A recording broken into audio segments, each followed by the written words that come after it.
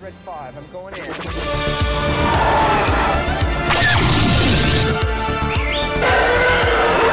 Stay in attack formation.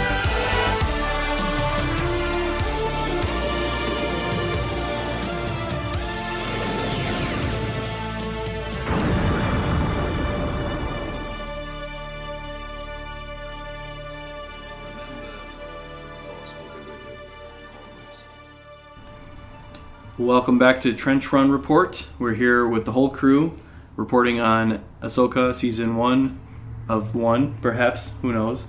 Episodes 4 and 5. Episode 4 is Fallen Jedi, and Episode 5 is Shadow Warrior. This was recorded a few days after Episode 5 aired, and the group just rewatched Episode 5 for some fresh takes on that. So we're covering both 4 and 5 today because we did not cover it last time.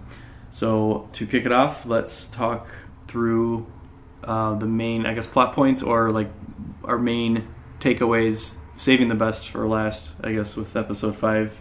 Obviously, pieces of that are the most monumental, but we do need to cover 4 as well. Which was a great episode. 4 was a great episode. It just suffers from comparison. But, yes. Great episode. I have to think back. So 4 had the biggest things of 4 was the 2 lightsaber duels. So there's Ahsoka versus Marok. Right. No, yeah, Ahsoka versus Marok, and then Sabine versus Shin. Yep. And then there's Ahsoka versus Balin. So there's a lot of lightsaber. So that episode was the one that started with they landed on the planet. They were hiding. Oh yeah, Hu Yang was trying to fix the ship. Yeah, so there was Hu Yang boxing match, and then there was Ahsoka and Sabine fighting the Shadow guys or whatever. So she was doing Mando stuff. It was like a Mando plus Jedi combo combat, which is cool to see too. So, I thought that episode was way a step above the previous 3 in every way. Yeah. I think in retrospect, as dumb as it is to have a ticking like a loading screen for their for the hyperspace, that good. It works narratively for anytime you have Team A is trying to keep the bomb armed, and Team B is trying to defuse the bomb, and the bomb's ticking the whole time. That's good for tension in an episode. Yes. Right. So it's dumb, but it's also it works for the episode.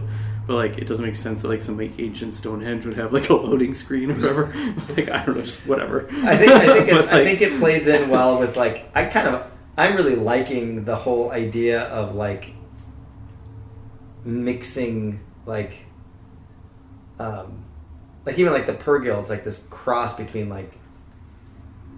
biology and technology almost. Mm-hmm. Even though the Purrgil are purely biological to my understanding, but they have the equivalent abilities of this giant space ring, and the map, and or even just the whole idea of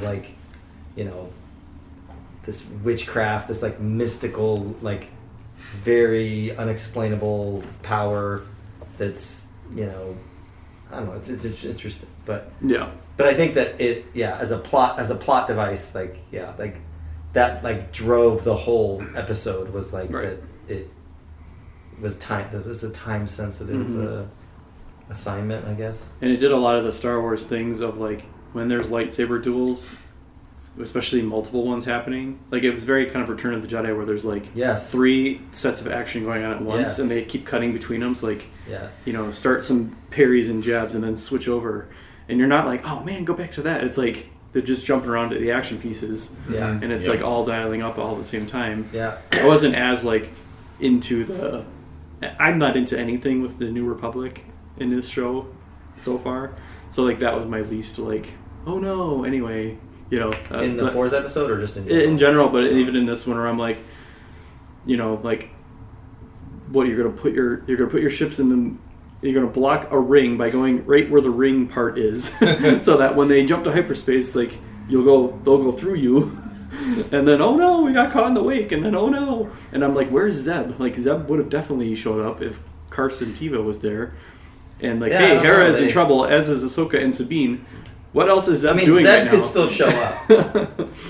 But he could. Probably snacking on Mail-around fruits or something. But like we last saw him with Carson Teva and that like Space Iwo Jima. Yeah. So like I don't know what the deal is with that, but that's a general gripe for me is I'm not liking Hera in this show, like anything about it. I'm not liking anything with the New Republic. I think like everything about the way that they are and the way that they look, like they look really janky and cheap if you ask me, and like they're behaving really stupidly.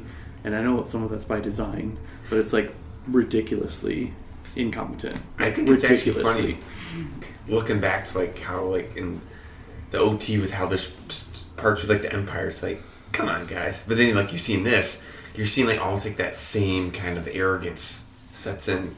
It's just one regime after the next.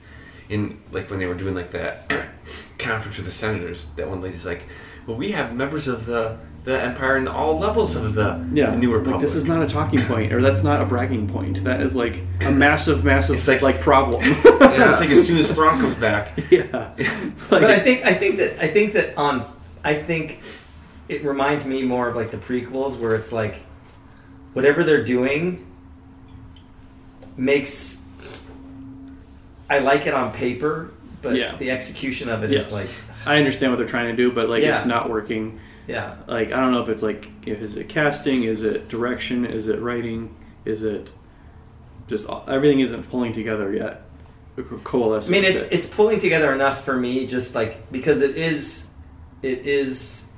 because I think it is consistent with what we already have been told, like mostly in Bloodline, like and their fate in The Force Awakens lines up with their incompetence, but I think it's just done in a way that's like it's almost like, I mean, you can't be that stupid, like like, or not even that. It's even just like you're saying, like their costumes don't seem to fit, like that one dumb guy, like the dumb alien who's just like there's the captain who's just like, oh, like, what is your job? And like, why is this like bridge like completely wide open? Like if you go on an aircraft carrier, it's super compact and like I don't know, just it looks like cheesy sci-fi, like cheesy TV, like Star Trek. It's like, and I'm like, really, Disney? It's unfortunate because I think that is it is on paper a really good story point, like like that you have like kind of essentially a stand-in for like big government that is so bogged down with like bureaucracy and politics and which is what we got in the prequels too, like, but I think the prequels handled the politics better than this. Well, like look at like The Expanse from like almost 10 years ago and like how they show Earth and Mars as both equally competent and powerful but flawed in their own ways, like realistic governments, right? And like it's a bit more nuanced. This is like very cartoony. Here we are again to make no sense. Like I don't understand. Like, oh, we can't spare the fleet, except like if you go off on your own, now we'll spare the fleet. Now we'll send the whole fleet to come punish the general. It's like, do you have evidence of this? And she's like, no. Like you have Hu Yang scanned the whole ring. Like send that out. Like you That's guys. What I was saying. Like, what are you doing? Why didn't she just say, well, we saw this giant ring. Right. So like go to another galaxy. We're also missing a few people because of that ring. So like I don't. We can't account for them now. Like I loved Hera in Rebels, but like in this she's like the trope is, and it's like I want to disprove this like assertion, but like when they keep saying Space Karen, I'm like I can't shake it. Like you're right. Like she's just like this. I'm a general. Don't you know who I am? And it's like you don't like she's not like she's just saying she has all this authority, and I'm not seeing it. Like she's not showing anything. She's just strutting around like I'm a general. I'm like, but you're not allowed to do anything, and you're not even like I don't know what she's like even doing. Like she's not accomplishing anything except endangering her child. But he had to be there for plot reasons so that he could hear the lightsabers, I guess, and so that we can. Oh, Jason's force sensitive. Shock. Like, oh, you mean the son of a Jedi is force sensitive? Who would have thought? Like I don't know. Like I'm not digging any of that. Anything with like Hera, the New Republic, is like a drag on me for the show, like as a rating. Like it drags the number down for me. Part of it's like that it's spoiled by like like Mando season 3 really like did a number for me on the New Republic.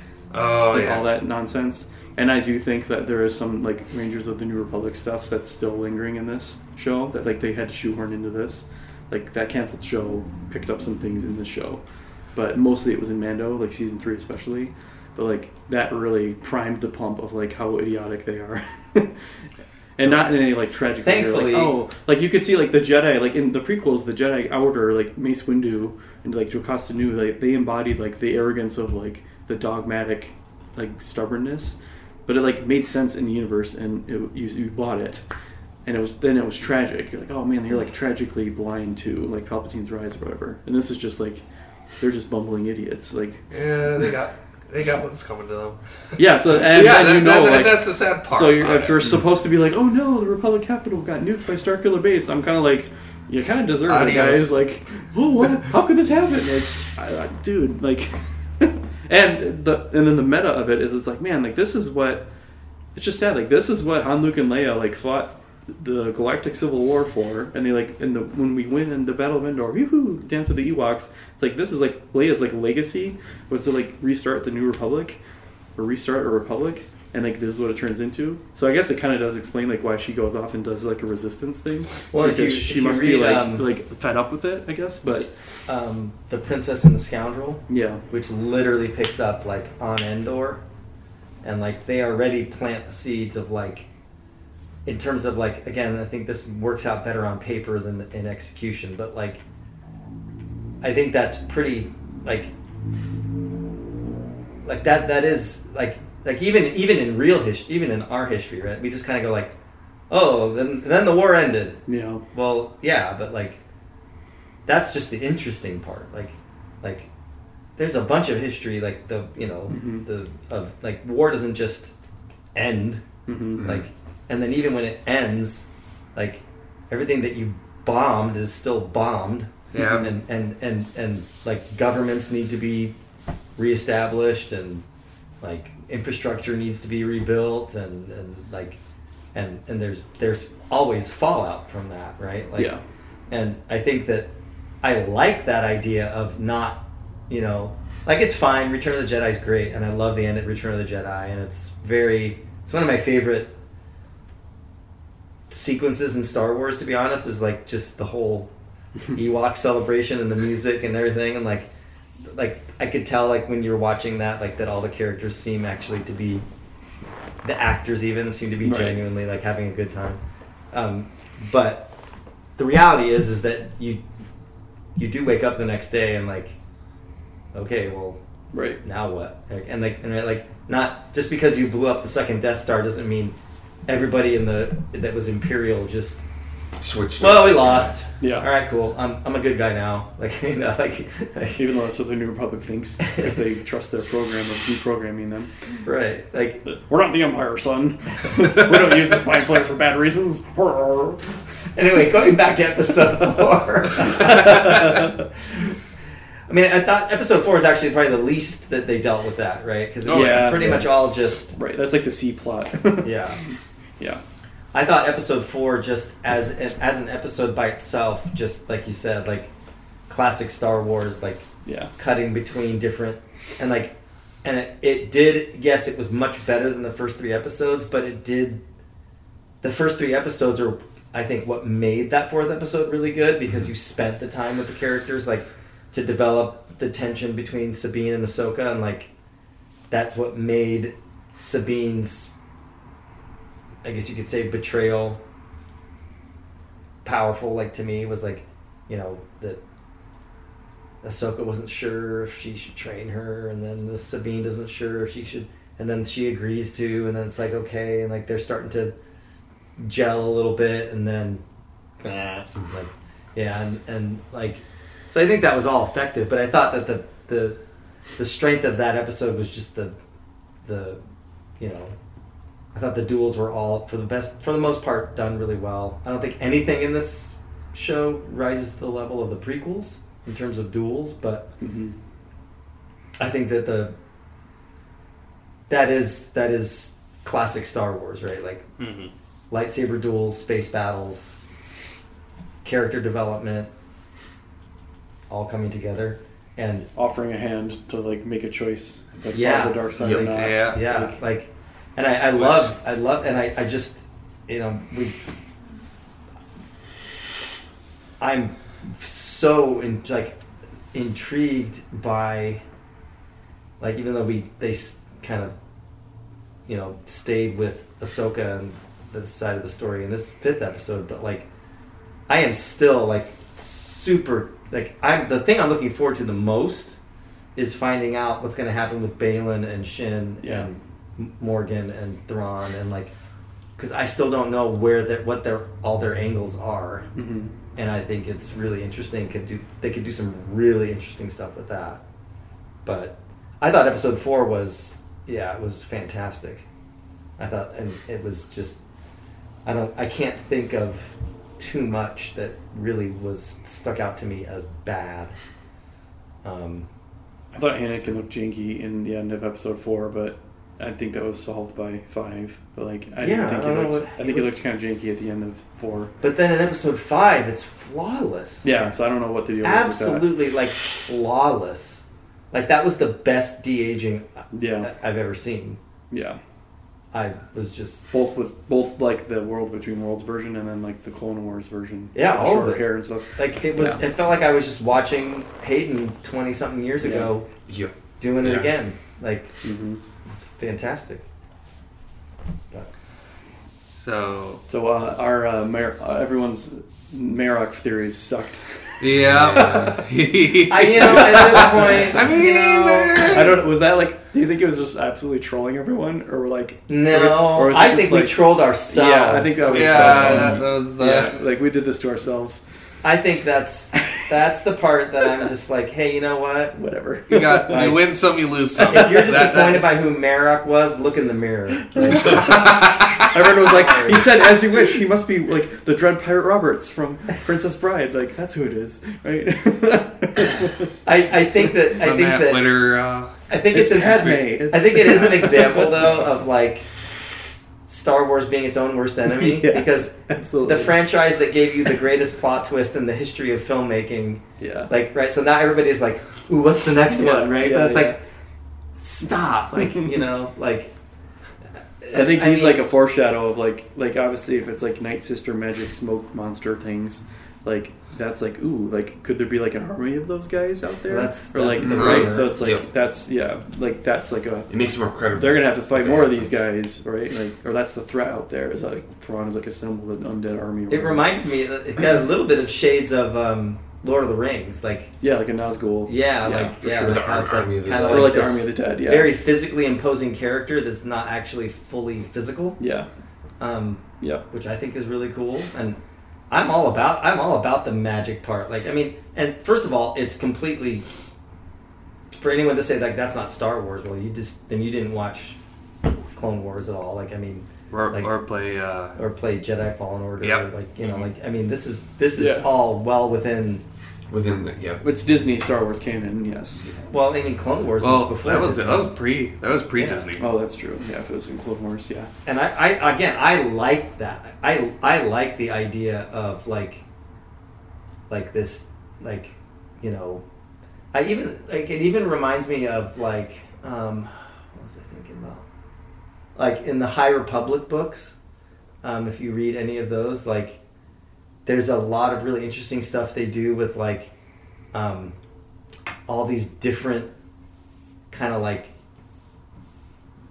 denominations of the Force. Like, that's what they're saying about Force this new galaxy, that like it's filled with people who like use and understand the Force completely in a different way. So that's kind of cool, like interesting. Like, you get that in the High Republic, like right, and like the Night Sister like magic kind of originates from that area or whatever, and like that's why it's so different in this galaxy, because they're I think Force that's differently. like that's like super cool, like world building, like, where you start to like really expand the lore and like just getting a sense of like something bigger. I mean, obviously that can go wrong too, because you could do something like that just completely breaks your understanding of everything up to this point. But Like if they discover an Infinity Stone or something, or run into like the Guardians of the Galaxy crew or something. I will say that for me, episode 4, what stood out to me the most about episode 4 was just that was the first, like they really effectively like brought all the threads together and like made a very dramatic like whole episode. Like, Yeah. And I thought that was done really well, on top of the fact that it visually looked good and that everything like that they were doing looked good. I love that location, the Cetos, or like just like the red trees. Yeah, like the red trees, and the sun never comes out. And there's always a breeze or wind blowing, and like it's very ominous and very like it has its own like it to me has become very quickly like a classic Star Wars location. Like yeah. And that's like one of the things that I really missed from the sequels outside of Crate. Crate was awesome looking, but everything else looked too earthly to me. Like desert, snow planet. Well, there was just nothing new. Yeah, there was like why not have a purple sky or like a weird looking fungus thing like Felucia? Like in the prequels. Yeah, like give us some weird like locations. That one planet with what's her name, the like bounty hunter lady. Oh, Kajimi. Yeah, that was kind of different. Yeah, Kojima.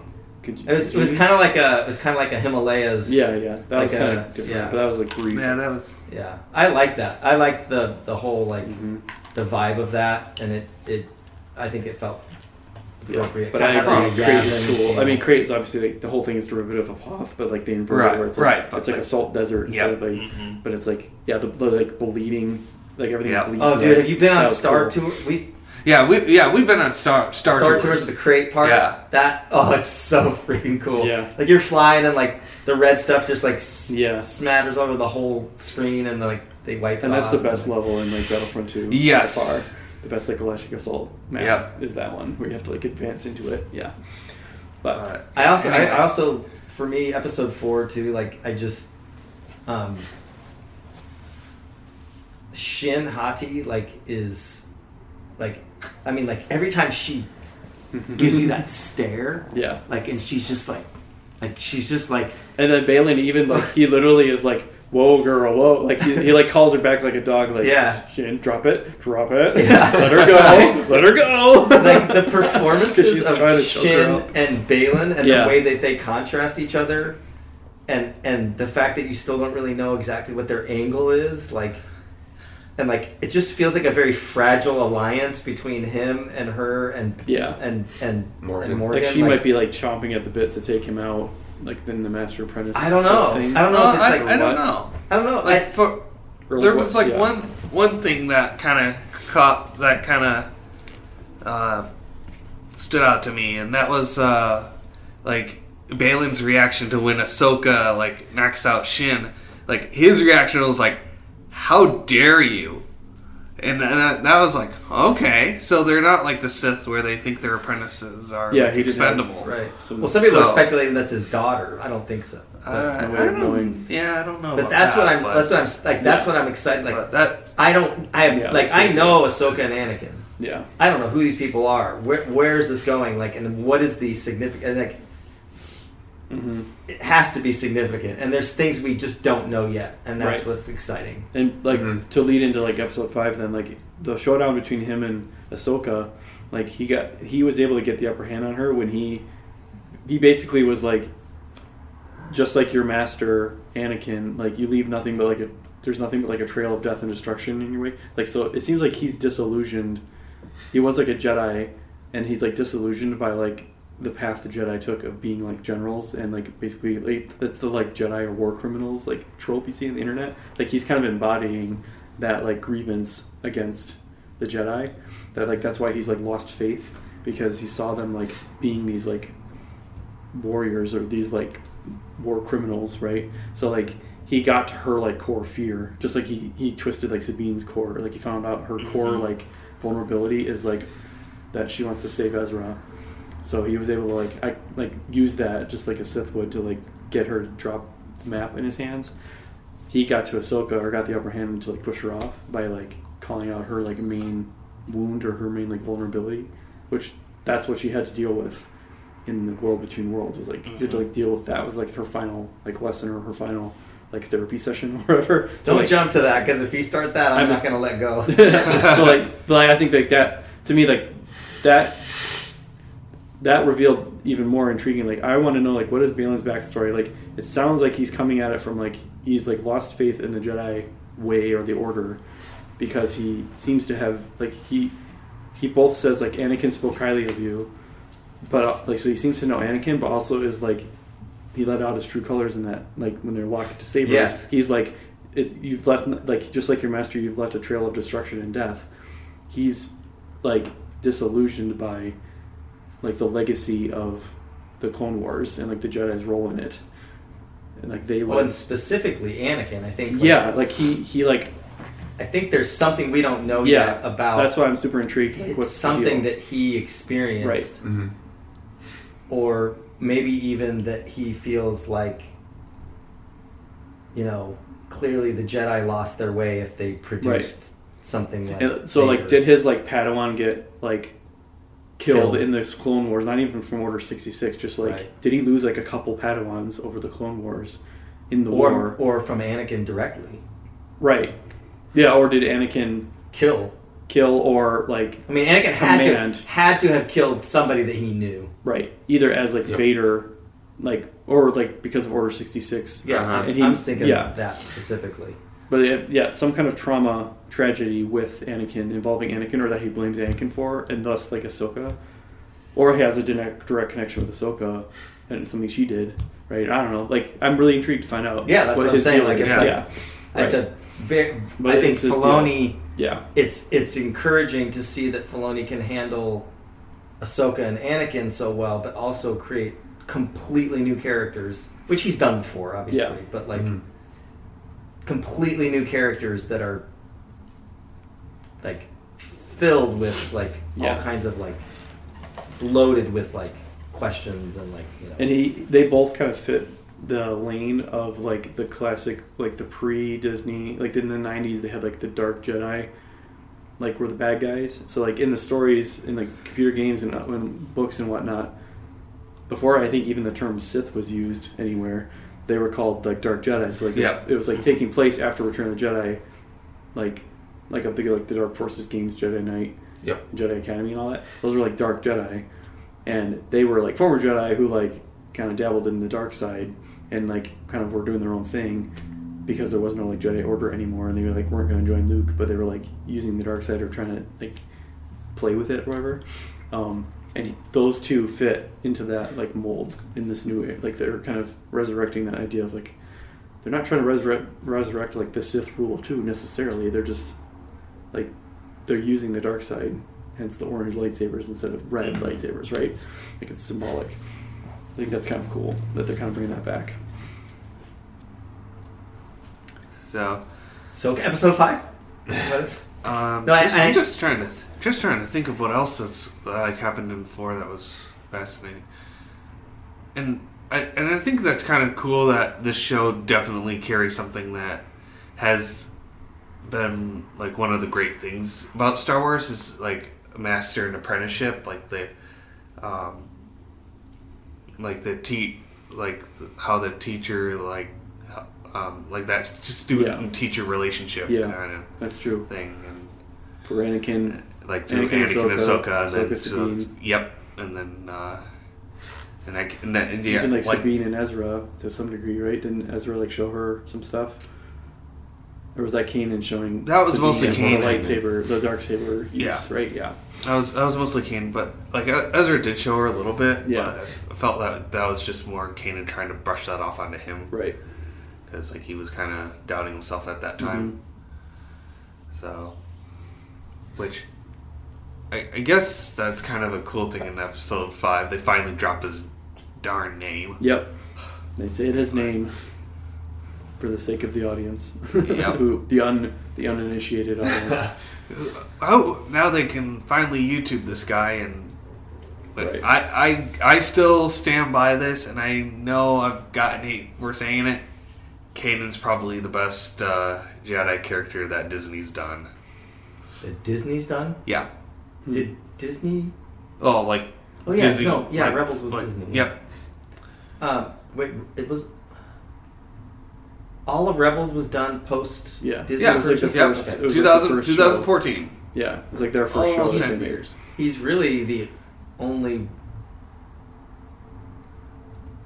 like Jedi that they created that was from previous, right? That sounds right. Yeah. Yeah. Everything Yeah. else is Right. Rey. He's or- like an original character. Yeah. An original Jedi character. That is like from his- the era. Who's connected to the pre-Disney, like so he's pulling from the. Well, he's like rebellion. situated in the OT Yeah. period. Yeah. Yes. Not a sequel. Yeah. Yeah, 4 was great. God, the lightsaber kind of How was 5 though? I will say that. Did you notice some of the new sound effects they introduced in the duel between Balin and Ahsoka? Like there Yes. was some, Yep. Well, they so used Vader's saber ignition sound basically for Balin's saber.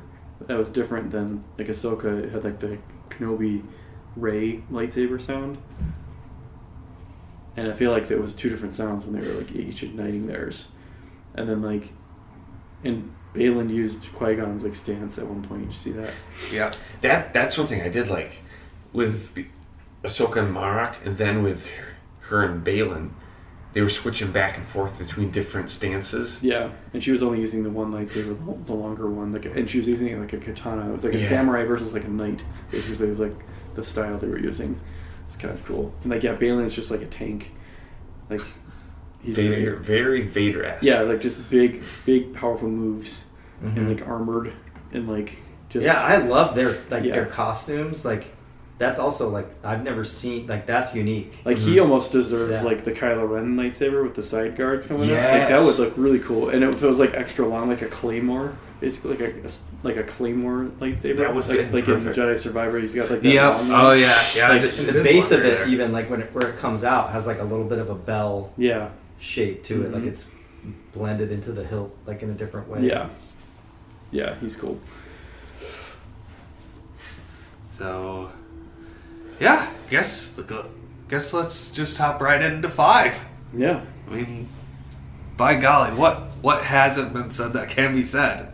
I mean, it's like it's the Star final Wars. lesson between Ahsoka and Anakin. Anakin's Yeah. final lesson for Ahsoka, which the proximate lesson is like she's apparently like in limbo for dying or living from the fall, and she has to choose whether to like live or die, or keep fighting or not. Really, is the meta lesson there, and so like she chooses to live, obviously, and is allowed to then live, I guess, miraculously. So that's right. Isn't that the let's- lesson? let's- but also like let's- making sense of her like legacy of like what is her part in this legacy. That's what she was conflicted about, I guess. Well, I think that what I got from the 4 episodes leading up to it is that Ahsoka, like, it's pretty clear to me. Like she even says, like, I mean, she basically is like she's trying to forget about her past, but she's actually not able to. And Sabine reminds her of it.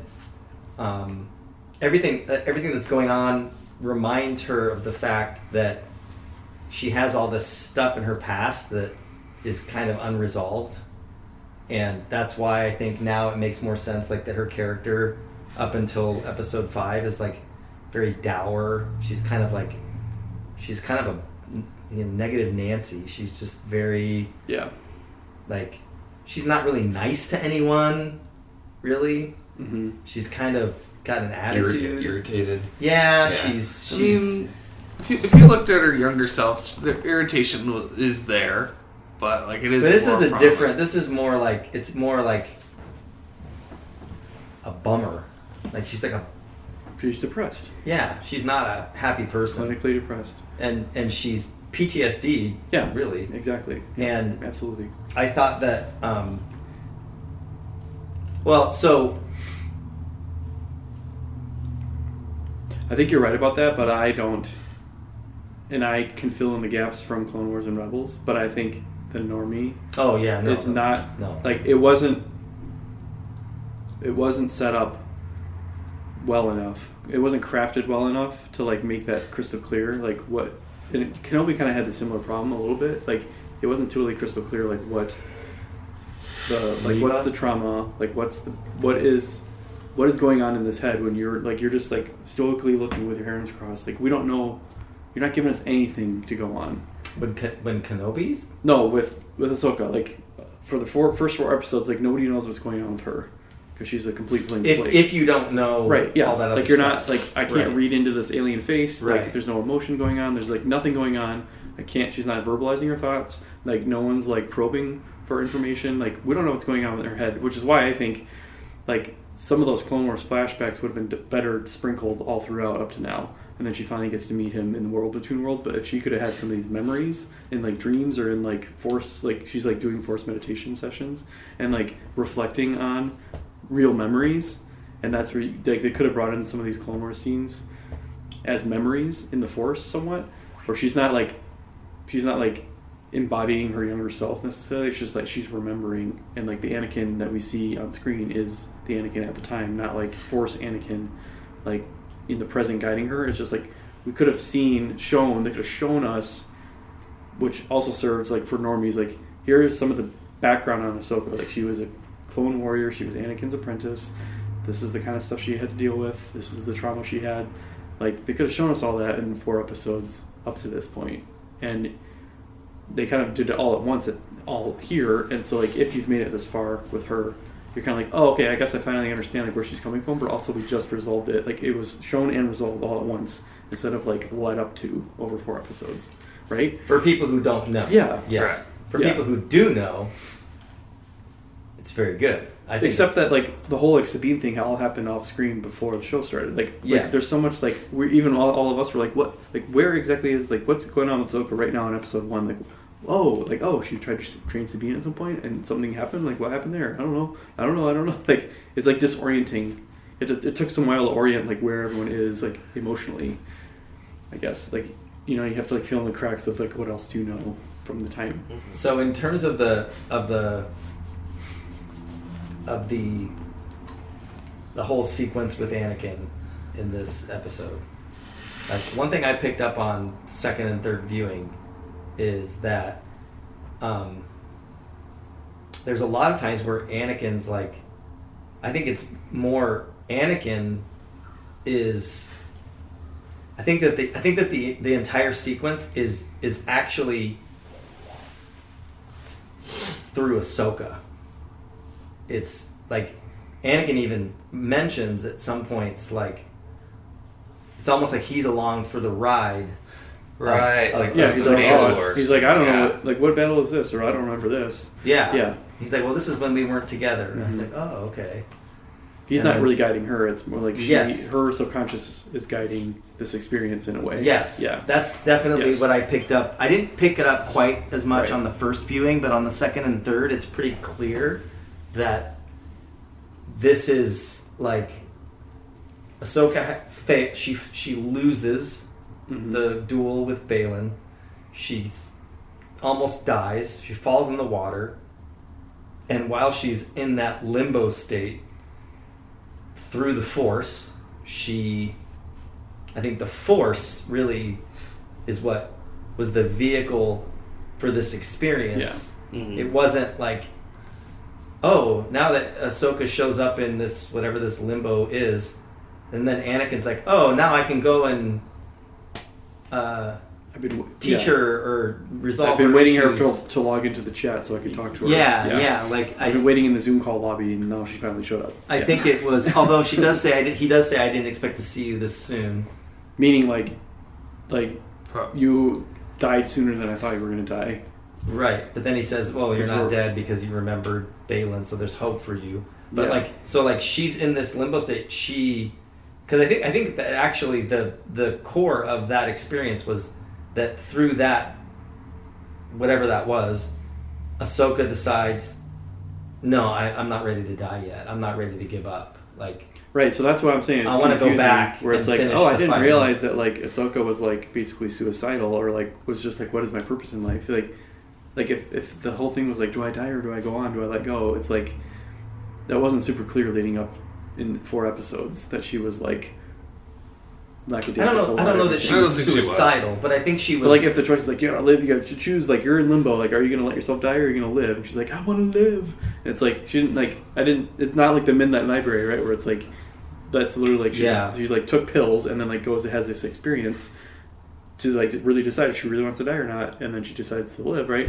Like there wasn't like the lead up of like the very bottom pit for her, unless we were supposed to think that everything we saw of her was like her lowest point ever, which would explain a lot of the like. I think her stoicism lowest point of her. was when she was in Clone Wars, when she was convicted of a crime she didn't commit, and she was forced out.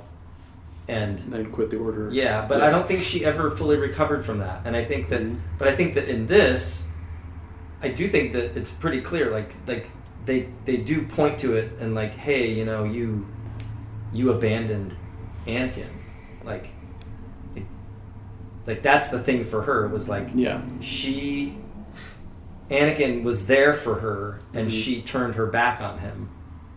Which, in some sense, or because he then becomes Darth Vader, she probably was like, "Oh crap!" Like because I left him, that's why he became Darth Vader. Right. I contributed to that. And she says, and then all that she says in Mando, that's why I won't train Grogu. Yeah. And then with Sabine, she's like, she walked away from Sabine, even though it happened off camera entirely. She's afraid. She walked away from Sabine. She's reluctant to train her again. Like, I think there is, again, assuming that you have all the background, like, it is pretty clear that, like, she's not in a good space. And she's struggling to really... And I think even when Anakin says, you know, you lack conviction, like, I do think that she didn't seem like in the first 3 episodes to be a character with real conviction. Right. I think that she has a sense of direction or purpose, like in some sense, but like she didn't seem like, you know, she's kind of like, the only thing we really know is that she's concerned about Thrawn coming back. Yeah. But we don't really get the sense that she has an we don't overall know. like. Well, we have no idea why. Like, what was her interaction with Thrawn in Rebels? None. Yeah, so like we don't have anything like. Well, she didn't interact with him face to face, but she's had to know who he was. Well aware of who he is. Yeah. She's part of the rebellion. She knows Thrawn is the formidable Imperial opponent, but plus Thrawn had ties with Anakin. Right. Yep. I think that the sequence was more. I do think that Anakin. I do think that was Anakin. I don't think it was completely a figment of her imagination. Right. I don't think it was just completely, just all in her head. Yeah. I think that whatever that realm was, whether it had any physicality or not, right. That was Anakin. Being, like if you're in therapy and you like write a letter to your like deceased person that you loved, that like and you pretend to talk to them, versus like if you did like an actual like seance and actually could talk to them beyond the veil, like that's the difference. Like it's not just her. It's like it's not therapy. You for her. summoned it's the like dead and they really, showed up. Yeah, she really like yeah. like a seance was real and you really did talk to the dead spirit. Yeah, I think versus that, like just therapy or whatever. I think that if you take the perspective that was just completely in her head, and that this was all just her. That was a near-death experience. Yeah, like, processing that. Yeah. I think that weakens, it cheapens the whole sequence. Right. I do think that Anakin, whatever whether it's purely in a not a forced ghost sense, but like just like to her he appeared as she remembered him, and he can like freely appear to whoever he wants, however he wants, I guess, right? Because he could like switch between Vader and Anakin. Or yeah, I mean, I don't know. That like, part's a little bit harder for me to explain. That means that's why he's the chosen one, because he has balance of the light and the dark. Like he can turn on the dark and light at will, and he's not captured by the dark. but he's not like completely snuffed out. He like found the balance, so he can just like manifest both of kind of like freely. the father. Yeah, like he just kind of was like existing in the Force as the chosen one, bringing balance to the Force, I guess. Until Force Awakens. I think he was drawing on that to force Ahsoka's process. But he's able to wield it without like, being consumed by it. Like he's able to like turn on the Vader, the Sith eyes. Yeah, he's able to like wield the dark side without being like playing with fire without getting burned by it. Right. I feel like a lot of that though you could interpret that like the things where those scenes where like it flashes Vader, like that. I think that could be interpreted as like Ahsoka is trying to like come to grips with like because again like the last time that she saw Anakin, he was fully Vader. Yeah. He showed her no mercy, and then she was like yanked out of it by Ezra. Like, and if you think about that, like so when from that point, then if you could tell us that story in real time, right? Like that's heavy. Yeah. Like I saw Anakin, he's Vader, and he was gonna kill me. And then that's it.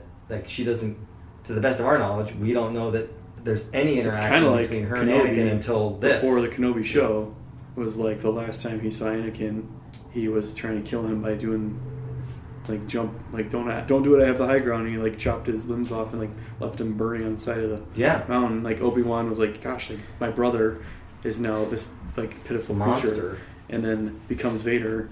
And then he encounters him on the Death Star, but of course with Kenobi it's a little different. But like before the Kenobi, the Death Star was like, I'm confronting Vader, and I'm trying to get his kid to kill him as much as I can. Like he lost faith in Anakin's redemption because he's like goading Luke into killing him, like incessantly. I think that the two things I would say about that whole sequence is, number one, I just think it was just so well done. Like, I don't know that I can find any flaws with those sequences. I think that visually they worked really well. I think that those were the best Ahsoka sequences. Hayden nailed it. Like 100%. Like the lightsaber action with older Ahsoka and younger Ahsoka, the Clone Wars sequence, like everything in that space, like when we were in that space, like I don't ever remember going like I didn't. There was no moment where I was like, well, it was all good, but that one moment, like I just felt like it was just so well done. The only times that I struggled with it was when they would cut away from it to like Jason just sitting there looking at the ocean with Chopper. 2 minutes with listening to the sounds of, I hear the lightsabers. But I think that. And did Hera hear it too? Is that what I was picking up? That she was somehow able to hear. We were talking about that. Yeah, did she hear it? I don't know. I think that's more of her just believing in her son's the Force, word, like as an opposed STD to now, where actually she's I think Force there was a sensitive scene because in she's stuck with Rebels the where Jedi. she was with Kanan. And oh yeah, like that. Didn't she actually sense his presence after he died? I believe. I want to say that's in her head, but I don't know. I think it's consistent. I interpret it as it's consistent as with her. the themes in this show of like, Yeah. hey, everyone has the Force. You know, we can. Yeah. Like so, like Hera's never going to be a Jedi. But Hera's everyone, not. like you can tune into it to some degree with concentration, practice, and focus. And if you're in proximity to someone who's tapped into it, it's fine. Just like if you can like put your phone down for 5 minutes and like sit and deep breathe and like Yeah. focus on your breath, then you can Tune actually into enter something something, else. something of a full Yes. state. Like all it takes is a little bit of focus. Like it's all there for the taking for the most part, but some people are like super meditators, right? Who can dip into that immediately versus others that like never get anywhere with it. I probably wouldn't get anywhere with it. So I disagree a little bit, Aaron. I think some of the Clone War, like some of the like smoke stuff was kind of janky for me. Like I thought it looked kind of cheap. I know they were trying to do like I know it's supposed to be like a dreamy dream sequence, like a smoky memories and like foggy memories kind of look. But like I'm also like, well, it also like conveniently is like it's a really inexpensive way to do this stuff, like in the volume, like in a day or two of shooting, without having to like make full size ATSTs or whatever, and like without having to like render entire like landscapes. You can like just have everyone run on flat sand in the volume and have like timed explosions going off, and like you kind of like getting the sense of what's going on. I feel like I guess like overall it works like for what it's trying to do, but like I thought it looks like, oh, this is a set. This is a TV set. I can tell. It looked like a really high quality like stage play. Like it looked like something you'd have on stage happening with like lights happening and like fog, and like it just looked like a stage play, which isn't. I don't know. You know that kind of worked for me in a way, because like I adore like and I adore the thing where like a production has to think a little outside of the box when they're given something. Like they don't have that much access to things, and so they have to kind of use their imagination. It's like actually Disney. And that works, and it kind of works here. And well, I also liked how it kind of like, and like the first time I was watching, I was like, why aren't they just doing why don't they just show the full Teth, like the Teth background or the full Ryloth background? And I'm like, well, it's supposed to be like that. It's a different realm. It's not, and nothing in there. It's not a clear there's no memory. Clues that those were 2 or 3 different planets of battles. Like to a normie, there was 3 things we saw. We saw Teth, Ryloth, and Mandalore. Yeah. And a casual person would not know those are 3 different times, other than when Anakin's like, I don't recognize this one. Then you, the audience, are like, oh, this must be a different time that we're talking about. Right. But like the first 2 where it's like, oh, they're running into battle, and the next thing you know, she's like crying over the dead soldiers. That was a totally different battle. That wasn't even like the aftermath of Teth. That was we a noticed, different planet. You can tell that the color changed. Yes. Yeah, the smoke was like pink or whatever. Yeah, it was pink for Teth. And they orange even for told Ryloth. you. And plus, like, there were Ryloth soldiers in there, too, if you really looked in the background. Yeah, you saw Twi'leks. Yeah. I think that if they had rendered it as fully hyper real, it would have distracted, taken away a little bit from the fact that this isn't really happening. Like, it's not a flashback in the truest sense. Right. Okay, that's true. It's not like, oh hey, like when Anakin and Obi-Wan, when they flash back to their duel, that's actually, you're seeing it as it happened, as a flashback, as a plot device. Like Coruscant one from whereas this is like, it's not happening necessarily. Right. It's like a curated memory somewhere. You know. Or she's like presented with a vision. Yeah. Of a memory. Yeah, and I think that I also think that it really the fog and the smoke was really cool, because it magnified the glow of the lightsabers and the laser fire, and like the outline of Vader was more exaggerated when it's all kind of surrounded by like really foggy, and then like his sharp outline like flashing was like very spooky and very haunting. And I have to give props to the lighting crew. That transition between those like red and blue lightsabers between those seemed so seamless, and like, oh yeah, that could have easily been screwed up. But I think that the smoke thing is more of like, I would have maybe chosen something different, but for what they did, I think they did it well. It's just, do you want the fog of war effect or not? But I do think that I don't feel like that took away from the weight of what was happening. Like, it didn't make me like forget about the significance of, like, anytime Anakin and Ahsoka were interacting or talking or whatever, like, I was still 100% like drawn into that, like that interaction. But I thought Hayden looked, I mean, like, again, I don't know, like, that was the best de-aging. Like, there was never a moment where I was like, I could see that, like like like what they did with Indiana Jones or even with if someone told me like we just used makeup on Hayden Christensen, who's like 45 years old or whatever, and we like did minimal to no digital touching up, I'd be like, okay, like I'd buy it, but like I know they used. Like, it helps that he is, like, eternally youthful in a sense. Right. Like, he didn't has age that. but Michael like, J. just Fox like effect. Kenobi, Like, Kenobi made sense because he was, like, actually the age he should be.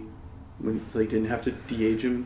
But, like, it is the best example we've seen. Oh, and then his, like, he adopted, like, the mannerisms with the voice inflections of, like, the Clone Wars animated Anakin. Oh, man. A little bit. And he didn't miss a beat, like...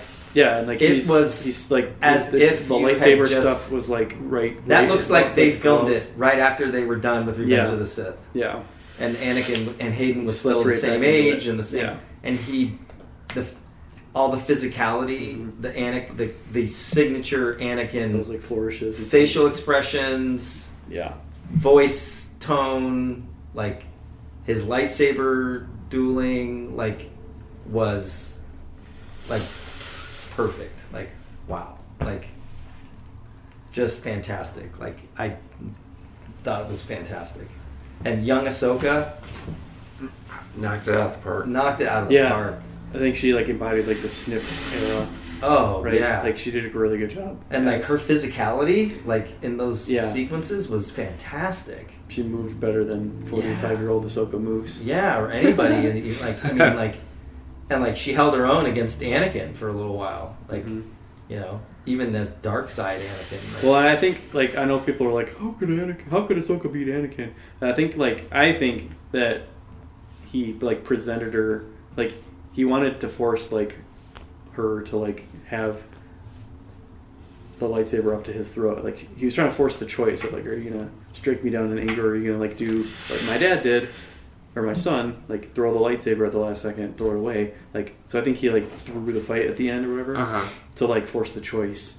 And she, like, flashed the Sith eyes for a second, like...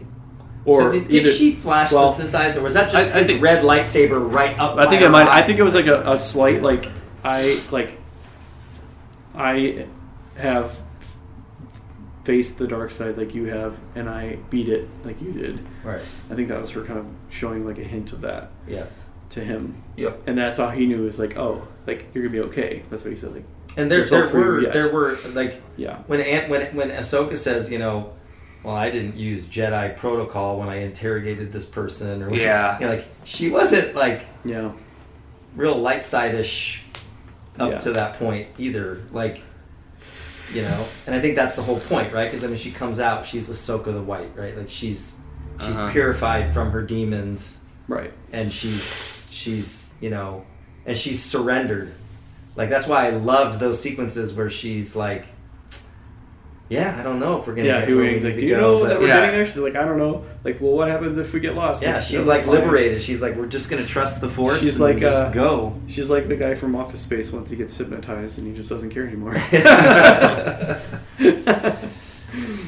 You guys have any other thoughts about the sequence? Because I think that's obviously the majority of what we would even talk about. But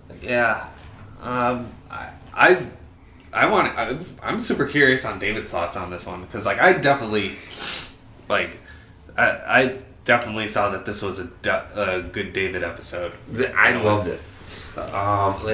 We were talking, Aaron and Sean, after we watched it, and I was really hoping for more Vader. As expected. Yeah. But how Filoni played that, it made me super content. Yeah. Because she knew him, like 99% of what she knows him is Anakin. And like the suit is only just that one. Yeah. And with like her Dagobah moment, or however like you want to say it. And Anakin is the issue. It wasn't necessarily Vader. Because Vader is just the result of Anakin's bad decisions. Oh, okay, yeah. And we never got to see Darkseid Anakin with a red lightsaber. Right. So being able to see that blew me out of the park. It blew it out of the park for me. Yeah, when he turns around to reignite the saber, but it's red. You're like, whoa! And then when it switches back to her, you see her just stare at that Yeah. at that direction. Then her eyes shift back up. Then it switches to him, and he's got the red eyes. Yeah. Yikes. But yeah, the choreography was pretty good. It could have been better if they got I'm blanking on his name now. Nick Gillard. Yes. Yeah. That would have made it 100 times better. But also, Anakin wasn't trying to kill her. He was trying to test her. Mm-hmm. And I do agree with you, Aaron. I think that was Anakin. But I think it was him more as the role that the father wanted him to be, where he was able to control the light and the dark. Mm-hmm. Right. I think that they smartly, though, they didn't even try to explain that to the normies. Like, they're just the mortis thing. Like that would have just been like, too much to So, like, here's kind of a weird thing that kind of popped up in a chat. It's like, where would Anakin sit with Bendu? I'm like, well, we're not getting into that discussion. Yeah. And my other grievance is that like normie. Where it grieves me that we never got to see like Anakin do this with Luke or with like Ben Solo. Yes, we were talking about that. Oh my gosh! Here. What a wasted opportunity. Yes, like 100%. I want to see Luke converse with his father through the Force. Well, in that book, what's the name of the book again?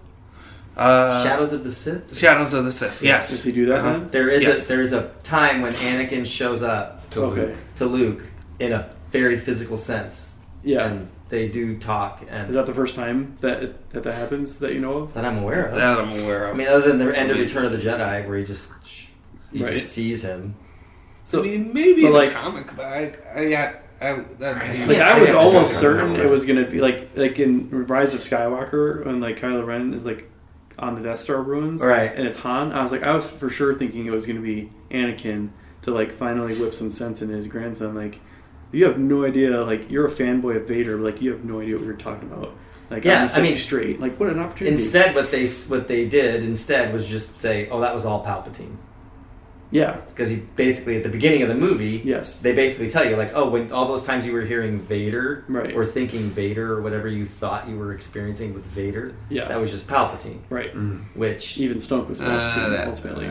But I think that in that particular sequence, absolutely, whether it was then, which would have been the perfect time, or any other time, the fact that they never did it is what's so so it's I'm glad that it happened but it's but for Ahsoka, I don't know, should have been for Luke.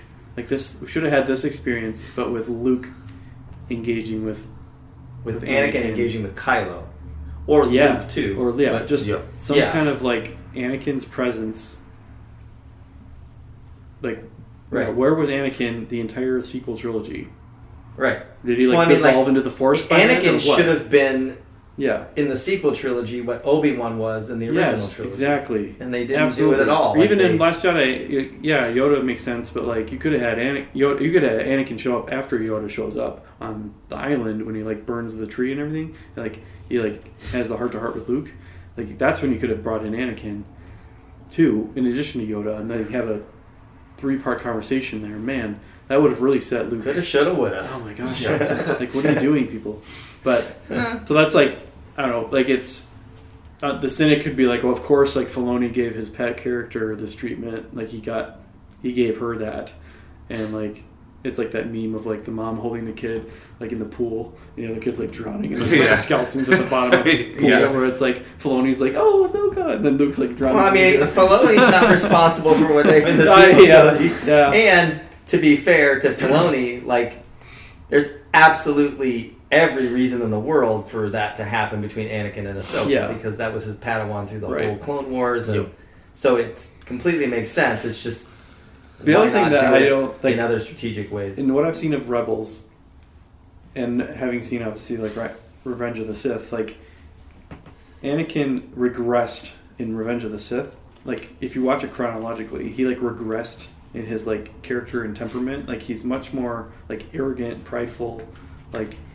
he doesn't come across in Revenge of the Sith, obviously, because it wasn't invented yet. He doesn't come across as someone who's had a Padawan, who's like kind of been compassionate and been like tender in a way to her. Right. They make him more mature in like between 2 and 3 era, like in Clone Wars era. They flesh out Anakin, and then like if you just watch it chronologically, you like erase all of that character development by the time Revenge of the Sith happens, and then like you suddenly make him go bad, more or less. Like this is an old grievance that like they should have had, like basically episode 2 of like the prequels should have been episode 1, and then they could have like made the like episode 2, the new episode 2 could have been when like Anakin decides to like bow to Vader or bow to Palpatine, and then like episode 3 is like the middle of episode 3 is when the duel happens and he turns into Darth Vader in the suit, and then like the back half of episode 3 is like trying to like hunt down his kids that he knows exist, or like something happened like where he's like hunting down the rest of the Jedi through Order 66, and then like everyone's like scattering, but that's neither here nor there. But I think like it's weird to see like Anakin as a 19-year-old being so like big brotherly to Ahsoka, and then you see that a lot in the Clone Wars show too, and then just have like in episode 3 he's like a different character in Revenge of the Sith, and that's obviously logistical because one preceded the other. But like I don't know, it's just kind of weird to see. Well, George said. Yeah, he says like, he has a Padawan. He has a Padawan. That's just what it is. Yeah. Right. So. So the rest of the episode, whatever. Like again, all the New Republic stuff was so dumb to me. Like I didn't like any of it. I liked the only part that I liked with the New Republic was that they got humbled. Like they came in like, we're here to set things straight, and then the Purrgil all come flying in after Carson told him everything, and they're like, oh, and I think that was a kind of like, it's like, you guys don't know what you're talking about, you don't know what you're doing, there's something going on here, and you don't get it. But like if we're supposed to care, like if we're supposed to take like Mon Mothma's like hollow message to Hera and by extension Carson, if we're supposed to be like, oh no, I hope Hera doesn't get stripped of her command, like what's going to happen with that? Like if we're supposed to care about that, I'm like, I don't care. I don't care about that plot line. Like if that wasn't supposed to be part of the Ahsoka show, and that was supposed to be like some of Hera's involvement in this new Rangers of the New Republic show, and they put it in Ahsoka, like then that would make sense, like why it's so like just tacked on as like the deep sea plot of this one, right? Like the D or C tier plot of the show is like everything that's happening. They're like putting Hera randomly in, like around, and she's like not really doing anything except getting in trouble, I guess. Well, I mean, she came out there to essentially help them or save them, I guess. Which she didn't do. Right. Really. Well, I mean, she was too late. Yeah. And she. Yeah, the hyperspace ring went to ludicrous speed. Yeah. I think that that's probably. I mean, I'm not. That's the only thing I'm not sure. Like, so Hera and Jason stay behind, right? They don't go to this other galaxy. Yep. And right. I don't know how much of that plot line is going to matter at this point. Yeah, like in terms of the last 3 episodes, like clearly, like the focus, like every main character except Jason and Hera are now in this other galaxy. Yeah. All the main characters. I imagine we'll see her like see how I was right, and we got to be ready for when he comes back. Like they'll have some kind of thing about that. Like a few scenes probably in the next 3 episodes. Mm-hmm. Probably not in the very next one. Probably, like I have a feeling the season's gonna like end with like Thrawn on his way back, like the end of like the season of Game of Thrones, like season 5 or whatever, when like Daenerys is like riding with the fleet to Westeros, and like that's when the season ends. I have a feeling that's how this entire season of the show is gonna be like, we gotta be ready for Thrawn. He's blah blah blah. It's gonna end with him like, I'm okay. I'm coming back now, and that's how it ends. It's like, come on, like I don't know. They've got like 3 episodes. I don't know.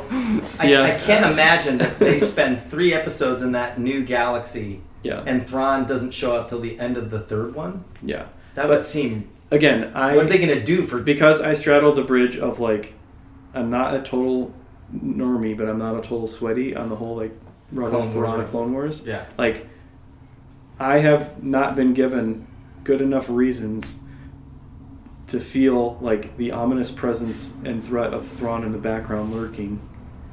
Like even the Night Walkers and the Night King, right? The White Walkers and the White King guy from Game of Thrones, like the threat of like what's coming through the wall when winter comes, like that's looming for seasons of that show, and you feel it, and like they give you little glimpses here and there. Like they haven't given me anything to be like, why is Thrawn a threat? Or why do we care? Or like why should I care about? Why does everyone care about this guy? Right. I have nothing, right? In this show, like obviously, if you watch Rebels, you see a little more of his like his slyness and his like competency and stuff. But like in this show, it's just they're telling us constantly about Thrawn, and they haven't done anything to show any kind of like impending doom about it, or like there's no stakes with his return or not. Like that's the MacGuffin of all these characters, but like. It doesn't work as a MacGuffin for an audience member because like we're not really like we weren't invested in the Death Star plans, but we were invested in those who were trying to get the Death Star plans to the Rebels, right? But like I don't feel like either of those is even landing for me as like an audience member. Of like I don't care, like oh no, you're not the map. invested in Ahsoka. Well, like who's got the map? Who's got the map? And then like oh the map got destroyed. Oh no, like we're like I don't really know like yeah, it's not clear to me like what is the threat, and I'm like. Maybe if Thrawn comes back, he can whip these people into shape and like. See, I think that's like like clear out the stupid New Republic and like like I want the Empire to come back at this point because the New Republic sucks, right? That's so where it's like, am I supposed to feel that? Probably not. That's where it's like see, because the flip side of that coin for the Sweaties is Thrawn is a major character that's been around for a very long time, right? But the show's not doing him service, which is they're not doing. That's the trick. That's the double-edged sword of doing an Ahsoka show. Is yes. like it's also leading up to the Filoni's movie, right? Yeah, so that's what I'm saying. I'm worried that like this show is just like setting the table of the Thrawn piece by like most of the show has been like let's get Ahsoka the White. Let's like have her like therapy, and then we'll like also launch this Thrawn plot. But like I also have a feeling like we've talked about like when they get there things are not going to be what they seem, and like he's going to be like an anti-hero more than a villain. Like he's going to be like a necessary ally that they're going to need because he's like there's this bigger threat that's threatening everybody, and like we're going to team up for now like an army of undead or like the Yuzon Vong or like orcs basically, right? Or like the Borg, right? So like if that's what they're going to go with it, then like they're going to need him. Like everyone's gonna have to work together to repel like a common threat, right. And like if that's what they're gonna try to set up in the next 3 episodes, leading into more seasons of whatever or a movie, then like fine. But it's also like that makes this 8 episode show just like a long prelude to. Well, a it's bigger story. very similar if you think about like the Avengers, the whole first, phase or whatever. Yeah, like Thanos, right? Is like. He's only in like phase 2 and 3, basically. Well, and he's you don't really even see him really in any. Wasn't he like in the post credits of Avengers 1? Yes. Is when you see Thanos like at the post credits scene. But like if you haven't read any of the comics, you're like, I don't know who that is. Right. I'm not sure what you're talking about. Right. But by the end of Endgame, snaps and you're like, oh my gosh. By the end of that, it's like Thrawn is probably outside of the original trilogy characters the one that's gotten the most treatments of any character. Like he has more of his own books. He's in all of these other series. He's there's just so much, which is can also be a double-edged sword because then there's a lot of people. I'm not one of them, but there's a lot of people that are like really holding their breath to see how they're going to handle Thrawn. Yeah. I'm not worried about it, but for people who really are invested in that character, then it's like, okay, like what are you going to do with this? Someone who is, even though he's never in any of the films, is, you could make the argument he's a legacy character. Like he's as close to it as it gets. Yeah, without being. I'd say so. Yeah, without being in any of the movies. Yeah, like especially with like using the book series after.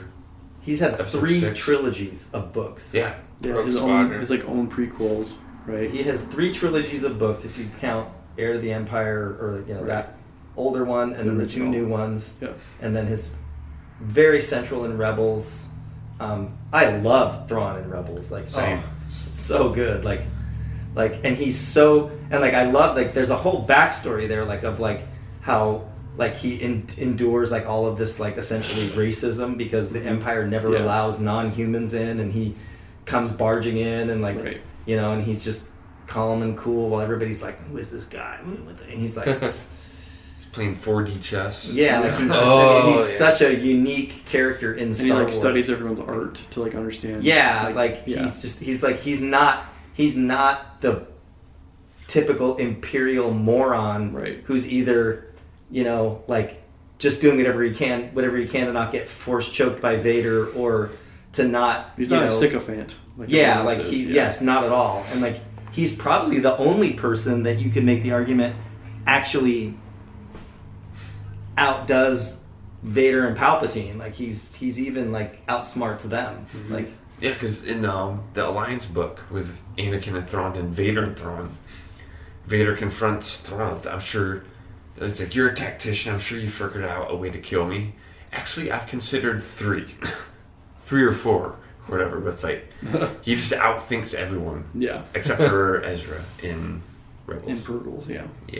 What did you think about the Purgle sequence? Oh, beautiful. I thought it was fantastic. Mm-hmm. I thought it looked amazing. And I thought it was so cool that they took their time with it. Like the scene where she's standing on the ship and that thing just comes up and she's just standing there. She just gets literally smaller. Like not literally, but like first she's out there standing on this ship in the middle of this open sky, and then this giant, thing comes out, and the way she communicates with it. And then like, I'm not sure how much I was a fan of the ship flying into the whale, but that was the Finding Nemo. Although, wasn't Thrawn was just grabbed on by the tentacles, wasn't he? Yeah. Then or was it that they grabbed the Star Destroyer? Star Destroyer. Okay, so and he was wrapped in. But like he was in a vacuum chamber, or was he like exposed to the vacuum of space? Because didn't they break through the windows of the Star Destroyer to like grab him? Like, how did he survive? They were just. Yeah, they were both. Yeah, like how did they survive that? Yeah. After all this, they go there like, oh yeah, actually they died in transit, so they're not actually there. There's some explanation for it. Or they probably could have jumped. Like they have a better sense of like jumping, like jumping out of hyperspace than ships do, so they can probably do it like within an atmosphere. So normally with like Star Wars technology, when like the windshields break, there's like a blast shield that shuts, like in Invisible Hand and and Revenge of the Sith. Yeah, after Grievous broke that windshield, they all went down. Yeah, I think that what I enjoyed about the Purrgil was that number one, like if you just told me, hey, there's gonna be space whales in this episode, I'd be like, oh come on, like. And honestly, when I first saw Purrgil in the Rebels, I was like, but I thought it looked fantastic. I thought it looked amazing, and I love that's Star Wars to me. Like when they do those things where like the thing where she's standing there and she looks normal sized, and then this something much bigger, like the whole thing going all the way back to the original movie, the big ship flying over, and then like the way that they approached the fleet of New Republic ships and and how as they were flying through and like you got a sense of the scale of those creatures and how majestic they were, like the way they moved, and like I love the idea of like that whole concept of like an organic being that can space travel, do those kinds of things, and also like force sensitive to some degree because she like tried communing with it in the force, which we've established with Ezra was able to do that as well. So I saw a post on Instagram, I don't remember if I shared it or not, but it showed Ahsoka going off with Purrgil. Then on the bottom half, it showed Grogu looking at the Purrgil in hyperspace. So then there was a question: is like, is this happening at did Grogu sense Ahsoka with the Purrgil as they're going through hyperspace? And that takes It's place kind at of that like, time. I think I don't overall, think so. considering everything, again, like I said, the whole space whale thing being something that you would just probably on its face like think couldn't be done well. I thought it looked great, and I thought that it was done really well, and I thought it was cool, just the contrast of like Morgan Elsbeth and her dependence on technology, right? Like, she has the magic and stuff, but like ultimately that was a technological feat. Yeah. And and then Ahsoka uses the Force and these living beings to do the same thing, and I think that's a cool contrast, like, which is similar to the Empire, right? The Empire's like, we got a Death Star, we blew it up, Right, and the Luke Ewoks- didn't even have his the targeting Ewoks killed computer on, he's the just stormtroopers. like it's like Yeah. the ultimate David and Goliath in that scenario. But I think that's something that I like, that contrast, and just how arrogant Morgan Elsbeth is. Like, she's so like, she just thinks she's just unstoppable. Coolest thing since sliced bread. I did think like when like Hera is like, "May the Force be with you," I just got like the vibe from like the Princess Bride, like, "Bye, have fun storming the castle." Like, I just kind of like this, like, I don't know, kind of hokey, like, "Bye, have fun, see ya. I thought that both have a good day at episodes- school, kids." Episodes 4 and 5 together felt very Empire Strikes Back. It felt very like, she says, I'm gonna go find them, I promise. Yeah, Like, right. and I do think that overall the series has done a good job of, again, to your point, Sean, even though for a lot of normies or people who have very little, it might not hit that way. Yeah. But for me, I think, unfortunately, I mean, that's just the way it is, right? It's like, if you're gonna do a Rebels season 5 and you haven't watched Rebels, then it just won't hit for you. Like, it's just, that's just the nature of it. Like, unless they just decided to never do this, then Right. But Which makes you wonder, like, why didn't they just make this Rebels season 5, make it live action, and call that it would be Rebels? Good live action. Like, is it good as the Ahsoka show, or would it have been better if they branded it and marketed it as Rebels season 5 in its live action? I think if you would have marketed it as know. Rebels season 5, people would have been like so confused. Agreed. Yeah. Because then it's like, oh, then I have to Or watch. they'd be like, "We just watched Andor, and now you're making Rebels, but it's different." But that's always been it's the running joke, right? Yeah. It's the running joke about Star Wars. It's like, wait, so the first episode is the fourth fourth, movie, and and who? The Why first movie isn't is so and so in When this is show? this? When does this happen? When does this And it's like, to me, for me, I very selfishly, it's like, well, It's 6 ABY. And they're like, what does that I'm mean? Well, I'm invested for 40 plus years, so I don't really care what other people think. just wait. Well, yeah, and don't even try like Dune or something. Don't try explaining. Oh, yeah. You're like, what's going on? Just absorb it. Don't even try to think about it. I think if you I think also what again, and this all speaks to your point, but like, if you have all of that background, right? If you've been following these characters and these stories for this long, then to me, what this tells me is, if you contrast what Filoni's been doing for the last however many years 15 really to what Disney did with the sequel trilogy in 3 years, like, at least he can tell a damn story. Yes. Like with characters that everyone we love. Yeah, and it feels very much like there's continuity. Like, I don't feel like I'm watching a different version of somebody that I've seen before, or that, I feel like, and I think that that's what's been, more than anything else, what I feel like has been missing in the Disney era is just the continuity of a story. Like that's what I liked about Andor. Is like I was never like, why did they do an episode over here, or why did this character, like, I don't know, season 2 I doubt it'll fumble it, but like, I feel like for me, that's what Star Wars is just a really long story. That, I mean, even though, like, I think that any failures in that area like are just the result of, with the exception of the sequel trilogy, are just the result of like George Lucas made A New Hope. He didn't make that movie knowing that we'd be sitting here 45 years later, like trying to figure out how all this makes sense, because He hadn't had it figured out. Yeah, you don't create those things with a crystal ball. Yeah. Knowing what. He didn't even have Luke and Leia be brother and sister until Return of the Jedi. Yeah, like I mean, I think that there's always going to be gaps because you're trying to create continuity. That's why I get so frustrated with people who just like get so hung up on like canon. Like what's the true way to tell this story? Like I mean, there's just so many. There's been gaps there from the beginning, like that have been very sloppily, smoothed over, and that's just the nature of it. Like it's just the nature of creating content. Like and like George saying, "Oh, I like this character. That I like that you've sketched up all these Jedi. I like this one. Let's make her Anakin's Padawan."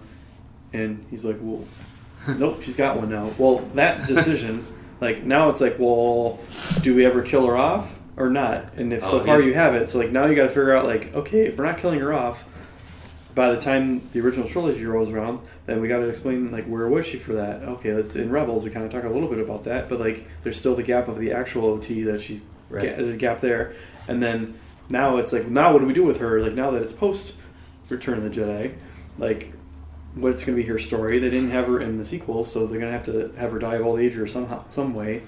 I mean, she speaks to the Force to Rey, but like they're going to have her whole life story told ultimately at some point. But like I guess you have a ton of runway for that. I mean, ultimately, there's nothing to kill her off or anything. There's nothing you can do to fully make up for the fact that Ahsoka doesn't exist. Yeah. Unless you watch Clone Wars and Rebels, and so yeah, it is what it is. And it doesn't make sense. Yeah. It makes no sense that Ahsoka wouldn't even be mentioned in Revenge of the Sith in any of the prequel movies if the Clone Wars is canon. Mm-hmm.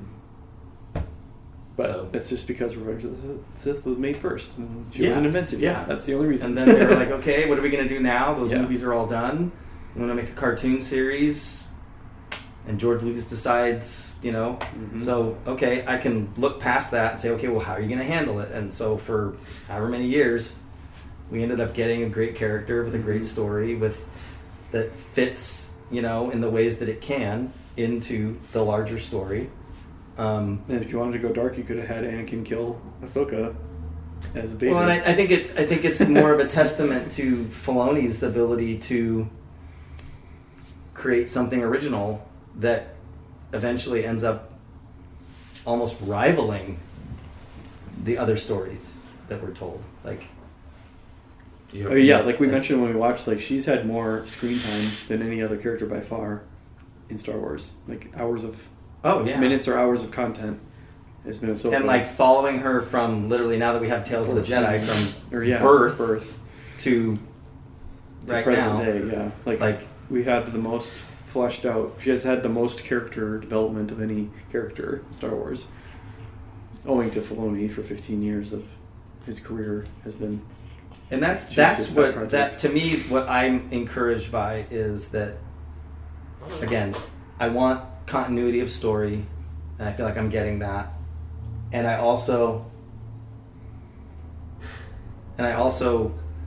it gives me hope that the things that he continues to do going forward, like I think he's proven that he has the ability to do live action. He still has some fine tuning to do, but he just has to keep doing it. And so far, like apart from maybe Andor or in my view Kenobi for the most part, like he's doing a good job. Like he's showing that he can do it. Maybe not perfectly, but there's a lot of people. I remember like before Filoni did any live action, like that was like the big like thing. Like nobody can go from animation to live action. That doesn't happen. Mm-hmm. Those are two separate things. There's no crossover. Someone who's really good at doing, you never hear about anybody from Pixar, all of a sudden becoming this amazing live action filmmaker. Not amazing, but they've done it, but it hasn't been. Yeah. It's John Lasseter, not Lasseter. What's the one? Andrew Stanton. Yeah, Andrew Stanton switched over, but I can't remember What was his what's the role? live action movies. He was one of the- John Carter. He did John Carter. Yeah. He did Wall-E, and then he did John Carter, right? Yeah. Was that Stanton? Yeah. I don't know that we would classify John Connor as a successful. No, it was not a animation. success. No. But like, yeah, that's yeah. But it was a transit. Like, it wasn't a bad. Like, It was just a flop. It was just. commercially. It was. It's entertaining. Yeah, it was an entertaining movie. Just And it was it well put cost so together. much money, and but it just didn't make it. just back. didn't. Yeah, Yeah, it just didn't take Plus, off. it was so. completely a departure from yeah, what he had done before. Yeah. and from the source material apparently. Yeah, So, Yeah. This is he's still in this playing in the same sandbox. He's just Right. doing it in the live action. But So overall, my yeah, ultimately final like thoughts. my final thoughts are 4 and 5 together. I would say I'm going to say 9 out of 10, only because of some of the things that some of the other parts of the story are a little clunky, but episode 4 I would say 9.5 out of 10 total for both, but I don't know that it gets any much better than this. Like, it was pretty good in my opinion. I agree.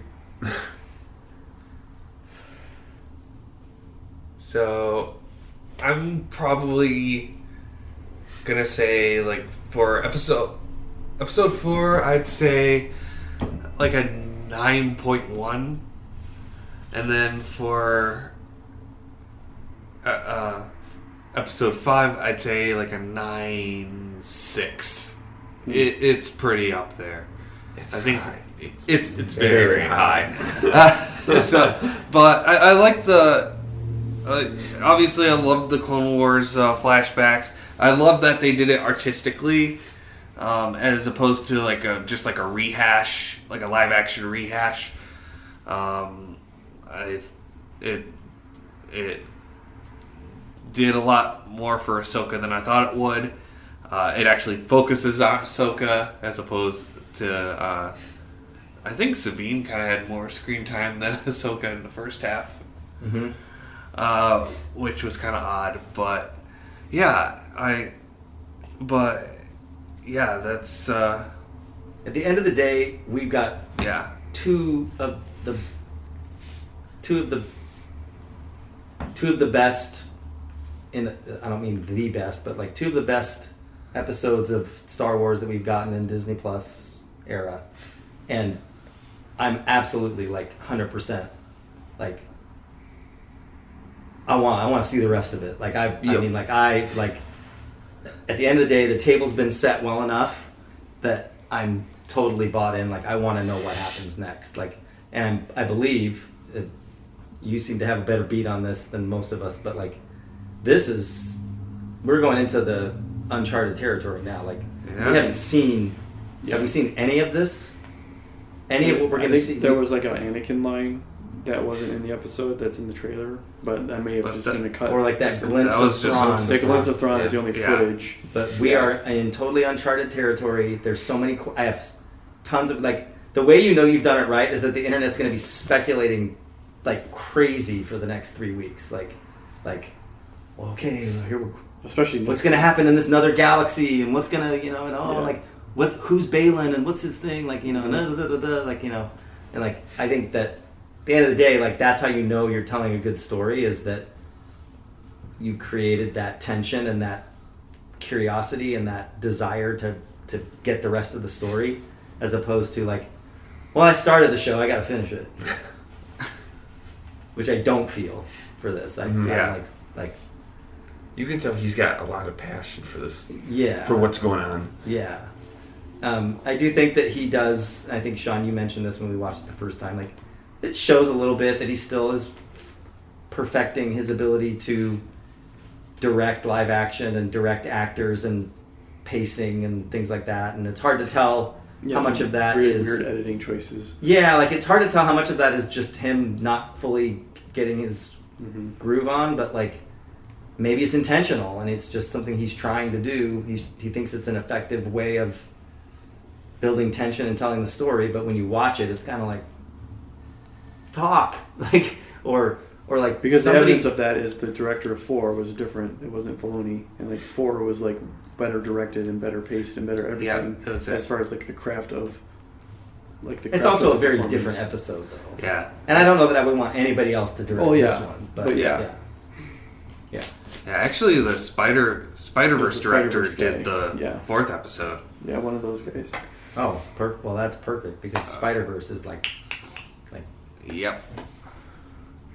Have you seen Across the Spider-Verse? Gee, Sweet Thunder Judas, So you got it. good. Oh man. Well, I haven't seen any of those animated Spider-Man Really? movies. No. Oh, they're I haven't fantastic. either. They're very good. To me, it's better than Dark Knight. I Whoa. know. Whoa. Is it on Disney Plus or is it? No, actually, What's it's it on? not. I think it's on HBO, Oh, okay. if I'm not mistaken. No. Or the first one? The first one was on Netflix for a while, and then it got taken off. And now it's just kind of in, You can only rent it? only rent it. So cheeky. Anyway, that kind of closes it for this episode. Unless anybody else has any more thoughts. Can't wait for next week. Yes. I want to see that new galaxy. I'm excited to see, like, I love the way they ended that. Like, hyperspace jump, cut to black. Perfect. Yeah. Leaves you wanting more. All right, so that'll wrap it up for episodes 4 and 5 of Ahsoka. We'll see you next time, and until then, the Force will be with you. Always.